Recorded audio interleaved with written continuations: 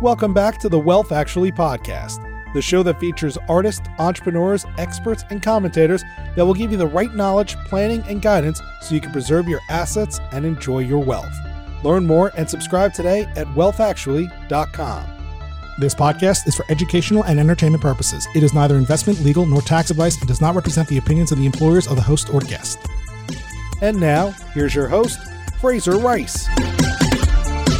Welcome back to the Wealth Actually podcast. I'm Fraser Rice. Lawyers, accountants, wealth advisors, and other professionals are used to dealing with difficult situations at the heart of their specialty, often with high stakes. But what happens when the problem isn't the money? It's destructive behavior that threatens the family and their wealth. For instance, what happens when you get the question, "My son shows no drive and won't get up from bed. What do I do? My daughter's cutting herself. My husband hasn't been home in a week. My brother just got his second DUI this year and is running the business into the ground. The trustee of my trust has missed filing taxes, again, and is making mistakes. What do you do when you get these questions? What if you're the first point of contact in a crisis situation, but you're out of your expertise? And finally, what happens if it's not in your business model to deal with this part of the family's issues?" I'm about to speak with Jane MINTZ, and she's an ideal person to tell us how family crisis management works. She's a licensed professional counselor with multiple dimension training credentials in high acuity clinical clients. She has extensive experience working in crisis situations with family businesses and private family wealth offices. I hope you come away being able to spot behavioral issues, bringing in expertise for longer-term solutions, and understanding the importance of teamwork in dealing with these types of families. Welcome aboard, Jane. Hi, Fraser. Nice to be here. Well, I'm thrilled to have you on because we're going to get into what I think is a pretty thorny topic, which is where the problems of our clients sort of outstretch our expertise and what time is the right time to bring in experts like yourself. Can you tell us in a couple of sentences what you do as a professional counselor? Sure. I am what I consider to be a clinical strategist. I'm a code cracker. So people come to me with pretty severe problems regarding individuals that they love or that they care about that have extraordinary problems with drug and alcohol, mental health, and lifestyle issues, which can get really, really complicated when you have high net worth, high asset individuals that are suffering. So that's what I do. That leads me to my next question, which is, as applied to family businesses and wealth offices, trustees, people who are around families with significant resources, what makes them a little bit different maybe than sort of a typical mental health or drug addiction problem? Well, money is a double-edged sword. It can be used for the greater, highest purposes of the family, or it can be used to really minimize and really destroy people's outcomes. So people that are moneyed people tend to get a lot of advice, and sometimes it's not great advice, but there's a lot of money that's being spent that may not be constructively used. But money always complicates things, is really the central issue in your question. I've heard it that money oftentimes amplifies things that are occurring. May not cause it, may not fix it, but it certainly amplifies problems or amplifies even good attributes. Would that be the sort of an accurate descriptor? 100% accurate descriptor. So as we think about this here, as an advisor, as a lawyer, as an accountant, as a wealth manager, we all have our clients that can get cranky. We all have clients with kids that go through their, let's call them quote unquote phases. What do you differentiate, or how do you differentiate between a mistake or growing pains and an actual crisis? It starts with patterns. Is there a pattern? Is the pattern getting worse? Is it getting progressively worse over time? And a lot of times we see individuals in their teens really start to develop some real problems. Well, as they age, it's only going to be amplified. So it's about maladaptive behavior. Is the behavior not within a normative range? And that's where we start. So if you're one of these advisors, whether financial, or whether maybe you're a coworker or a wealth manager or you're a trustee or something like that, how do you know when to intervene? How do you know when someone comes to you and says, I've got a problem, and you know that you need to be part of the solution to it, but you don't have that expertise? Well, it usually happens in some business process or processes where you're going along. Let's say it's a succession planning exercise or it's estate planning. If there's an individual that is consistently problematic, that's the time to step in. That's usually when it's the succession issues that come up. You want to be very careful about how money is distributed to people that are quite unbalanced in their lives. It only creates more. So I think that there's a human ethic and then there's a fiduciary ethic. And from a financial point of view, I think most people know where they fit, but it is in the exact question that you posed to me. When does an individual, professional individual, step out of that role and say something about behaviors that they observe or potential problems? And more, what I find in this field is that the fiduciaries and people like me are joining forces to be able to catch these families in that process and help increase wellness. So it's so important for people to think not only with their heads, but their hearts, because you see it directly. It's not something that can be brushed aside or misinterpreted. Everybody knows when they're around somebody that's wildly dysfunctional, and they show up in every family in America. This is not unique to the high net worth group, but those that work in that field, we have many more touch points with families like that and can use our best selves to ask harder questions. So if I'm an advisor on this front and I have a probably pretty good spider sense as to when things are veering out of control, but for maybe newer advisors, what are some of those telltale signs that you should look out for in your client base and sort of start to think about how these patterns emerge? You're going to start to see stress fractures in the family as a result of this individual. And this individual's name is going to come up over and over and over and over again. They are what we call the IPs, the identified patients, people of concern. But the behaviors are not taking adult responsibility, failure to be responsible with money, with relationships, contentious relationships, no-shows for meetings, a much degraded lifestyle, people not taking care of themselves, creating epic ruptures in the family. People like this, it will be no secret to anybody when they come up against the real deal. It almost doesn't take a really trained eye. As you said, your spidey senses will be up and your gut will be off. It just will. I mean, we are relational people.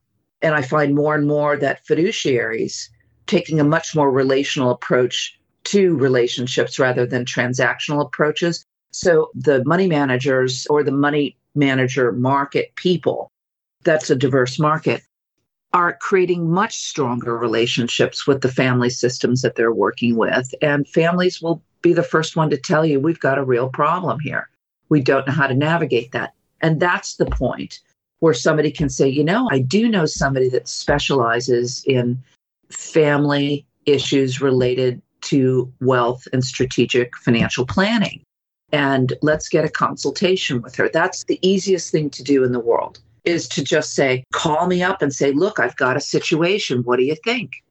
And I am happy any day to just spend 15 minutes to review the case. And if it makes sense, then we get the concerned people onto my consultation calendar. It's super easy. It's a very collegial process. Question that comes up, and I'm not sure where this begins and ends with your practice, but things like drug and alcohol problems, antisocial behavior, things that you'd often see during someone's prime of their life versus maybe, say, memory or capacity issues later in life. Do you get involved with those types of things too? It just really depends. Now, elder care, memory issues, things of that nature is not really my lane. However, I have counseled families in how to address those things. And I do have many resources beyond just my practice. And likely I would bring in somebody that had more laser-focused expertise. Now, the untreated bipolars, people with, as you said, antisocial personality, narcissistic personality disorders, wildly prevalent in this population of people, and untreated mental health and addiction issues, or even misuse issues. We're using the word misuse over addiction a lot in the field now, because I think addiction pigeonholed people and created a barrier for them having a larger conversation. But it is really evident when people are not in a normative range. And if it's not apparent, to you or to anyone that's doing a one-on-one, you will certainly hear feedback from the family. Or you can open up that channel of discussion and say to a concerned family member, I'm getting the impression that there might be an issue here. Can you tell me a little bit more about that? And they will gush because it's too much. Let's circle back for a second to the fiduciary relationship versus the human ethic. One thing that I've seen people struggle with, whether lawyer, accountant, wealth manager, other advisor, or even friend, but more specifically in the professional context, is the idea of where your professional fiduciary relationship begins and ends, where your personal concern begins and ends, and ultimately, in a sort of crass way, where your business model begins and ends. Because for an advisor like me that tries to be able to run through walls for families, et cetera, there comes a time when I have to say, oh my gosh, this is officially a full-time job. How do you step in and help the advisor understand the byplay between those factors? It would start with a phone call. If you feel like you're getting in too deep and it becomes, as you said, completely overwhelming, and a lot of what is happening isn't within your technical scope, then that's time to call me. And my advice would be that if there is a crisis, there's no real distinction between professional and human ethic. There really isn't. And as long as we create those buckets, imagine how many people get lost in the middle. So if there's a problem, it's an all hands on deck scenario. And I do think it's important for people to, especially the fiduciary, to say, you know what, I'm feeling a little bit in over my head here. I'm certainly well resourced to handle A through Q, but it's the Q through Z that we really are stuck here. And I have a colleague that I think might be incredibly helpful. Would you be open to talking with her? Not taking action, not signing an agreement, not doing anything, but would you be open to a different viewpoint here? And that's usually how cases are started, is with a conversation, a consultation. And when people really understand the power of what Jane and Fraser can do together, it's really a huge relief to that family that they have a full circle team that can address these very sticky issues. So on a different type of fact pattern, when we're talking a little bit about when the problem is residing within the family and there are family bonds and ties that are associated with that, do you get involved in situations where maybe an independent trustee or an attorney or an advisor has problems developing of their own and the family reaches out as sort of a third party to figure out how to deal with that? It's an interesting scenario, and I would hope that families would reach out to me, but that is not the norm. And I do think that as professionals, licensed professionals, we are very vulnerable because we really take on the enormity of other family issues, and life builds up. It's really important for us to take care of one another as professionals. So if there is a colleague that's suffering, if there's a family member that's concerned about a fiduciary, most likely what's going to happen before they say, hey, we think you have a problem, is they're going to fire you. Right. I mean, they're not going to step out, but fiduciaries are not going to fire families. That makes a lot of sense. So the first notification that you're likely going to get from a family is you're done. Let's go through what happens when you get engaged by a family to deal with a situation. What is your process in dealing with the situation? What can a family expect a counselor to do? You place a call to my office. You get on my consultation calendar. I spend an hour with a family. I send out some paperwork that are checklists. They're very easy to fill out, which is what we call collateral information. I want to know as much from the family's perspective about what the problem is before I get on the call with them. Once I get on the call, I listen to the story. I do some reflective work with the family. I want to tap them for what their goals are, for what they think, what is the luggage in front of them to get this person help? What are the concerns? What are the fears? And by the end of the hour, I have a pretty good idea of how I would take the family from a point of crisis to wellness. So at that point, the family will likely agree to engage with me. And once that starts, we start with multiple weekly meetings, intensive weekly meetings, because I start typically at the point of extreme concern or crisis. Something bad is going to happen. That's usually my entry point. I love other entry points, but typically that's the entry point of emerging concern, if not crisis. And then we decide exactly what we'd like to do over several sessions. And there's all Zoom calls. So I work with families literally all over the world in lots of different countries. And we decide exactly what the action plan is. And then we move to action. Typically, we can get somebody that is of concern into some kind of care or help within the first month. And after that, I offer families extension contracts for me to case manage and for me to continue to be a family systems counselor, helping the family reorganize their languaging, their boundaries, increasing education on how this all happened and what needs to change in order to support that person and themselves going forward.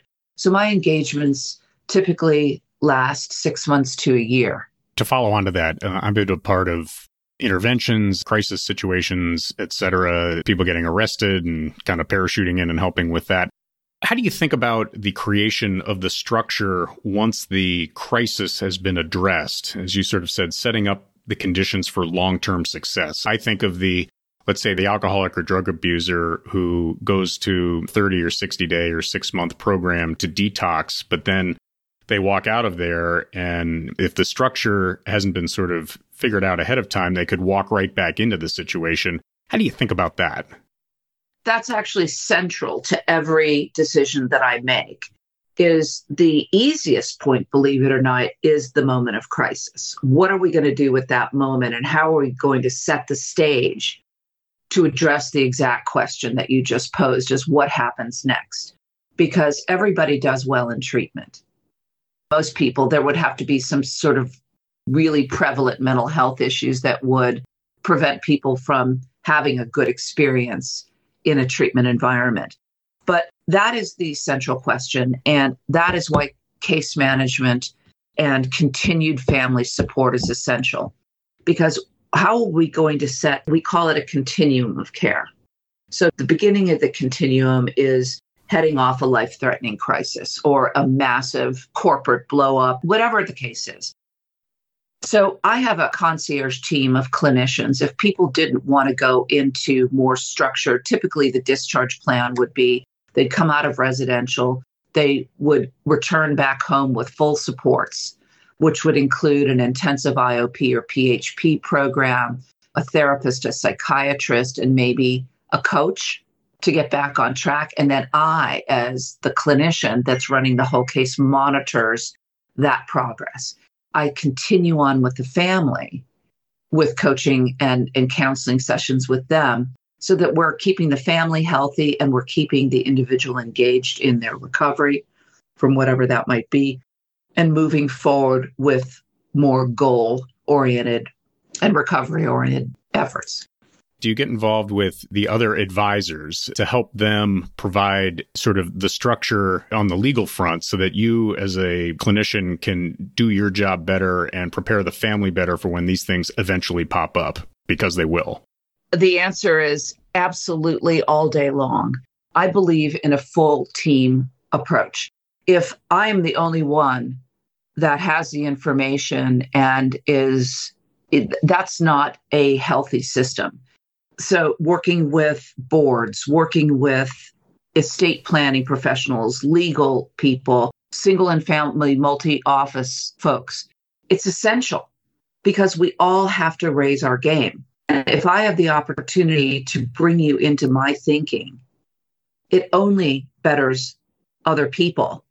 And I get to use you guys as resources too. A lot of times we have some real legal issues with people that have to do with conservatorship, arrests, just unbelievable child issues, just it goes on and on. So it is incumbent upon us as professionals to bind together as a unit. I mean, that is literally the most responsible thing we can do.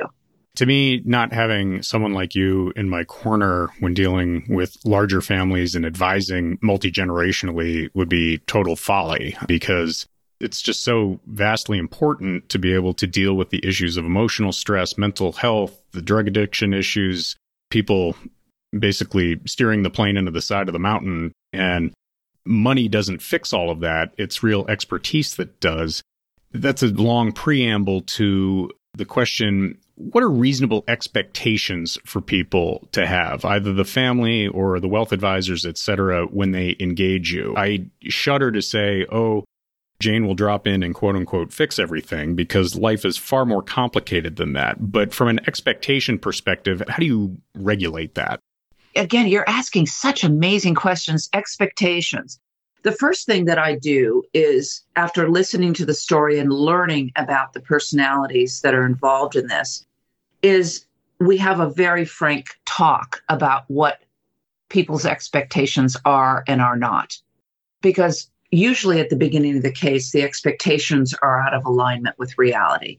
And after learning more about people through neuropsych workups, through psych workups, through motivational interviews, whatever we do to get somebody's story, we absolutely focus so much on those expectations, because that's where people face plant. And not only expectations of families or even the supporting cast of characters, but it is the individual. And typically we're dealing with once high-performing individuals that have decompensated to the point where they're just not themselves. What are their expectations? They're suffering with a lot of grief and loss issues. I once was the chairman of board of this, and now I can't stop drinking, and I'm sitting in my worn-out chair at home watching CNN. I mean, completely rendered. So expectations are enormously important. That's why we build strategies and we measure things as we go. And I get feedback from treatment centers or treatment teams about the individual, and I discuss those with the family members so that they can see what true progress is, what are some prognostic indicators one way or another, and then to talk about the reality of those things as we move forward with the progress of the case or lack thereof. So expectations is essential to get people thinking more openly and more realistically about the depth of the problem. Well, and also it removes this concept of the quick fix, which if you get your psychology from TV and so on, that I think that's just unrealistic. So it's heartening to see that you put in place sort of metrics for progress so that people are realistic ahead of time. Yeah. And what I will tell you that one of the first things I talk about is the reality of turning me into a hero. Oh, Jane is the only person that can help us. That's a long way down. So I try to create a structure where we're working as a unit, that I am freely giving thoughts and information, and I am available to the family. I think, we make a lot of assumptions, and families make a lot of assumptions. That is a critical error. A critical error. Before making assumptions, let's replace that behavior with asking a lot more questions. So there are some things. I think your listeners might be really interested in this little book. Okay. It's a little book called The Four Agreements by Manuel Ruiz. It's a little book, tiny little book of Toltec wisdom that really talks about how to restructure some of these tendencies we have to assume, to take things personally, et cetera, et cetera, et cetera. So that's a book that I usually have families read so that we begin to have a common language and we have something that we can compare and contrast against. So it's really dynamic, exciting work with bringing families into present moment and being able to help relieve some of the trauma and some of the expectations, the sadness, the fear around what's going to happen next, because everything's changing for everybody. And this is just such rewarding work. It really is. And if we have the opportunity with a moderately healthy family to bring them into clarity, that's an unbelievable win. Well, and it can turn into an experience that's a teaching moment for future generations, too, and a great way to provide an example of how the family pulls together to help their own, which I think in sort of long-term, let's call it planning, but merely more long-term education for families, that can be the most telling success, even beyond the creation of the wealth.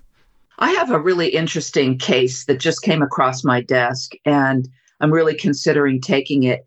It's a family out west, big family system, G1s through G3s. The G1s would like to retain me to do an entire assessment of the family. And there are 5 nuclear families, big nuclear families within the entire system.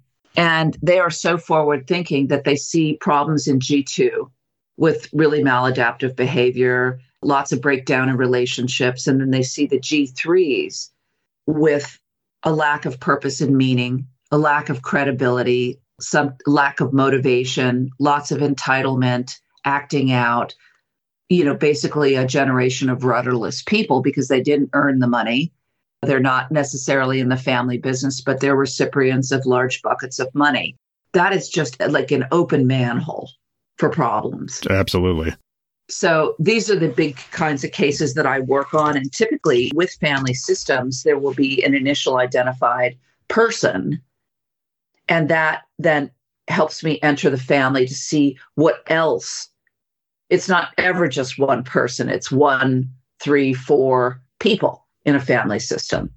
And it's that kind of work just lights me up because I get to work with everybody. I get to work with you. I get to work with attorneys. I get to parents, kids, grandparents. It's phenomenal. Well, and you have a massive impact on a pretty significant structure and a structure of people. And you can have a very positive, I guess, impact, or you can be a positive force in a situation that can devolve very quickly. Oh, and has and will and all of that. It's really, it boils down to the sort of the simplest word picture of throw a pebble into a pond.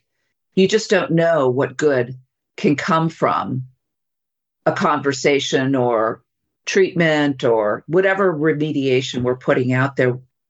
Healthy, wealthy families do good things.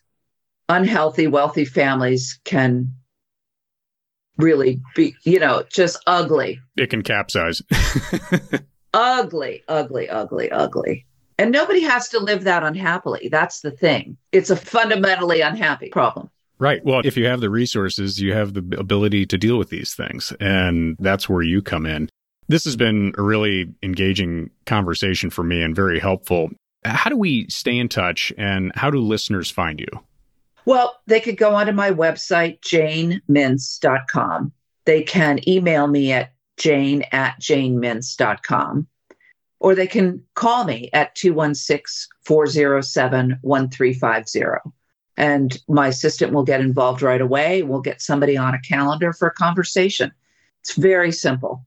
I will have all that information on the show notes. But again, Jane, I appreciate you being on. And just to underscore, part of advising wealthy families oftentimes gets away from the trusts and the money and stocks and bonds and things like that. To me, I feel like I'm doing my best work when someone calls me and says, my daughter's cutting herself, my kid's got a drinking problem, my brother is running the business into the ground. What do I do? Exactly. And the ability to have that pistol that I need at my side when I need it is vital in order to help families get to the other side. So I'm thrilled that you're on and look forward to further conversations. Listen, let's just promise each other, because there is no more powerful alignment than a fiduciary and someone with my skill set. We can literally move mountains together. And individually, we're just that. But if we create a collective of caring professionals that can cross-pollinate on a case, that is true service. And that's what I'm interested in. So, Fraser, I just can't thank you enough for having me as a guest on your show. It's always a privilege to be able to talk about what I do. And I just look forward to the opportunities to help people that might come as a result of this conversation. Oh, Jane, appreciate it. And thanks for being on. You're so welcome. Have a great day.